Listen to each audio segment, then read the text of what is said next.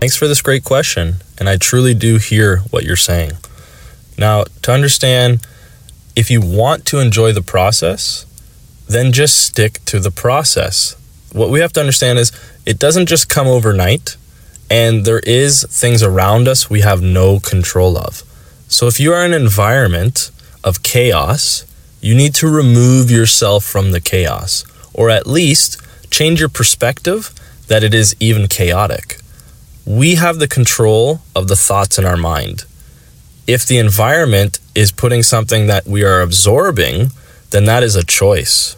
So we need to learn through mindfulness practicing, which is why we have affirmations to put the good thoughts in our mind, to then create the words and the actions that allow us not to create chaos in ourselves, but control absorbing what is in your surroundings and have focus to yourself. Thanks for this great question. Mental toughness is something that I am really focused on and is a big passion for me and helping others, because for me, I had a pretty cool journey of pursuing professional baseball, and along the roads of any athletics, we really have to try and have that super elite mental toughness to just stay consistent and as well keep our emotions and our mental health all in check. Now, for me, mental toughness is being able to have the comfort to be in uncomfortable situations and enjoying being in those challenges, but as well having the tenacity and the discipline and the work ethic to push through when there is times of adversity or challenges in performance that then lead to either maybe good results or bad, but just being able to stay consistent and push through with resilience in tough times. Thank you for this great question. For myself, what I would call someone who is mindful is someone who is conscious. And what is consciousness? This is having awareness to our thoughts, our words, and our actions, and having the ability to decide correctly if they are in sync and in tune with what our true values align with. Someone who is conscious is able to feel and see and hear deeper than just looking or visualizing or listening. They have the ability to see everything in their surroundings and objectively view it with purpose, and as well see how they fit into that situation. Having that mindfulness approach gives us the ability to be present and have consciousness to the highest level. Thank you for this Wisdom Wednesday question.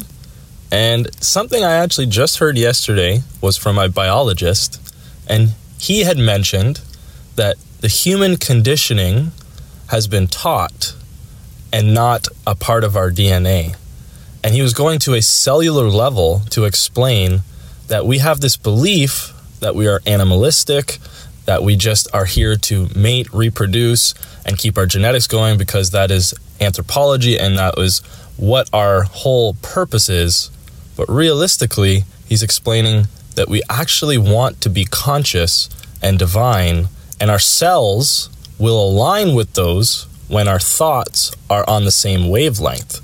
So understanding that we are here to have the consciousness to be a being above the rest, which is why we are not an animal. Thank you for this great question. Definitely, it is something we have to challenge ourselves with, not lowering our vibration and putting ourselves actually in a worser direction with our emotions and with reactions. Now, we have a choice with all of our thoughts, our words, and our actions. We have to always be mindful that when we choose a decision, we have to be conscious of the outcome and the consequences of that decision. At what point would fighting or hurting someone be worth the value of what we're trying to achieve from fighting? Because most people want to fight to actually create peace. But the way of doing that is killing them with kindness. Because remember, honey does better than vinegar. This is a very interesting question. And to not get too philosophical, to see the sun or the flowers or the trees, they are completely selfless, and they are also completely flowing with their true divine purpose. Now, humans advertise themselves with titles because they are attached to an ego. We as humans have this identity that we need to feel purposeful. We need to feel as people identify us with a certain niche or a certain specific aspect to our role. And they feel that they need to advertise in order to align with the people who are on the same page. The sun has no reason to advertise. We know it's warm and full of life. A flower has no need to advertise because we see it has perfect beauty and grace. Thank you for this amazing question. I have definitely experienced this with people where we're having a conversation and I bring up a specific question or a topic, and right away they have a memory or an experience that aligns with what the topic we are talking about is. And because they have so much emotion attached to that memory, they have to let it out, and they almost cut you off or will blurt it out without rationalizing that they just reacted that way. And usually that person then responds by saying, "Oh, I'm sorry for cutting you off. I just had something pop in my head that was right on track." Even if it's a little bit off of alignment of what the full topic is, they have this deep emotional connection to that trigger, which is why they felt like they need to get it off their chest. And that's okay. That is why we have healthy discussions and help each other release that. Thanks for this great question. It's a very important topic. Of course, mindset is what we focus on. And the way I would say to change your mindset is to be focused on the process. But not only that, but to enjoy the process. And then realize this is what makes the journey a part of life and why we're supposed to smell the roses along the way. When we learn to lay one brick as perfect as we can, before you know it, you create that bridge to exactly where you want to be.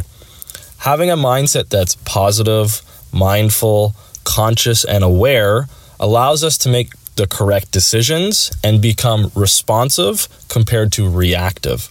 So having the ability to take one step forward today through journaling, affirmations, putting that into practice, and then seeing it manifest, it's just about taking one step in a positive perspective every day and staying focused. Thank you for this deep question. I actually just did a full talk yesterday all about 27 ways to develop a growth mindset. But to just dive into it quickly, we need to remember to pay attention to the little details and keep positive perspectives on how we are aligning ourselves with our daily values. We have to have principles that keep us disciplined, that keep us on track and align with our work ethic. To remember, it takes daily effort and a lot of gratitude. Our gratitude is what creates a positive attitude. And we also need to keep in mind the different practices and overall approach of how we develop our mindset. So a growth mindset is always keeping our glass half full and remaining conscious to the awareness of what direction we're putting our thoughts towards. Thanks for this amazing question. We learn to be more mindful by putting ourselves more in the present. And we do this by different techniques, which could be meditation, it could be reading a book, it could be just sitting in silence and reflecting. It could be going for a walk in nature and just listening to our surroundings and having no distractions. We become more mindful by having more awareness, and that is through consciousness and also having a focus towards the little details. Because when we stay one track oriented, when we focus on what we can control, before you know it, you are being more mindful. And that's just having the ability to take a step back, objectively look at what's going around you and what's happening in your scenario, but then taking the right steps and the principles that's going to put you on path to have a healthier mindset. And this is how we become mindful. Now, I decided to add my own question today to give a little bit more in-depth analysis to a question that was asked about boundaries. We need to understand boundaries are just a perception within our mind. People around us, society, conditioning, has told us a set amount of time or effort is a boundary based on others' efforts or experiences. Now, to push ourselves within our own boundaries is always going to be our own experience. No one can relate to David Goggins. No one could relate to Lance Armstrong. Their boundaries that they've pushed their body within are more than most people could mentally even fathom. But now there is other aspects, mentally, emotionally, spiritually, within those boundaries that they've slowly pushed themselves through to know that they are in with a healthy scope of their own mindset. Thank you for this great question. And to dive into meditation, we need to understand where meditation is coming from, because meditation is actually a way of living.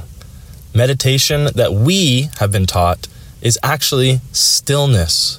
And by the practicing of meditation, we are actually practicing stillness. Meditation, derived from meditatum, is to ponder. So to have stillness, to have the ability to look at our thoughts and our experiences and everything that is surrounding us in that conscious time, is allowing our mind to be still with our body and our soul and putting them in alignment to have our frequency raised to a highest vibration. And from there, we start to meditate. And when we remove ourselves from that stillness, we then live in that direction with a still mind. Thank you for this amazing question. It is definitely a very deep concept, and understanding when and how to cross our own boundaries to become stronger is very in-depth. Of course, we've all heard no pain, no gain. But what does pain really mean? We want to have a progressive overload to how we are pushing ourselves towards challenges. For sure, there's going to be times where we need to endure a slight bit of suffering for us to be growing. Because if we don't put ourselves in those situations, we will never reveal the characteristics that we truly have within us. It takes time and effort to know how far to push your limits. Now, no one needs to put the gas all the way to the floor and put everything you can into one push. But being able to know how high you can rev yourself is just about feeling out, being attentive, and being conscious to your body awareness. So as always, stay strong, stay consistent, and stay healthy, and keep developing yourself. Level up.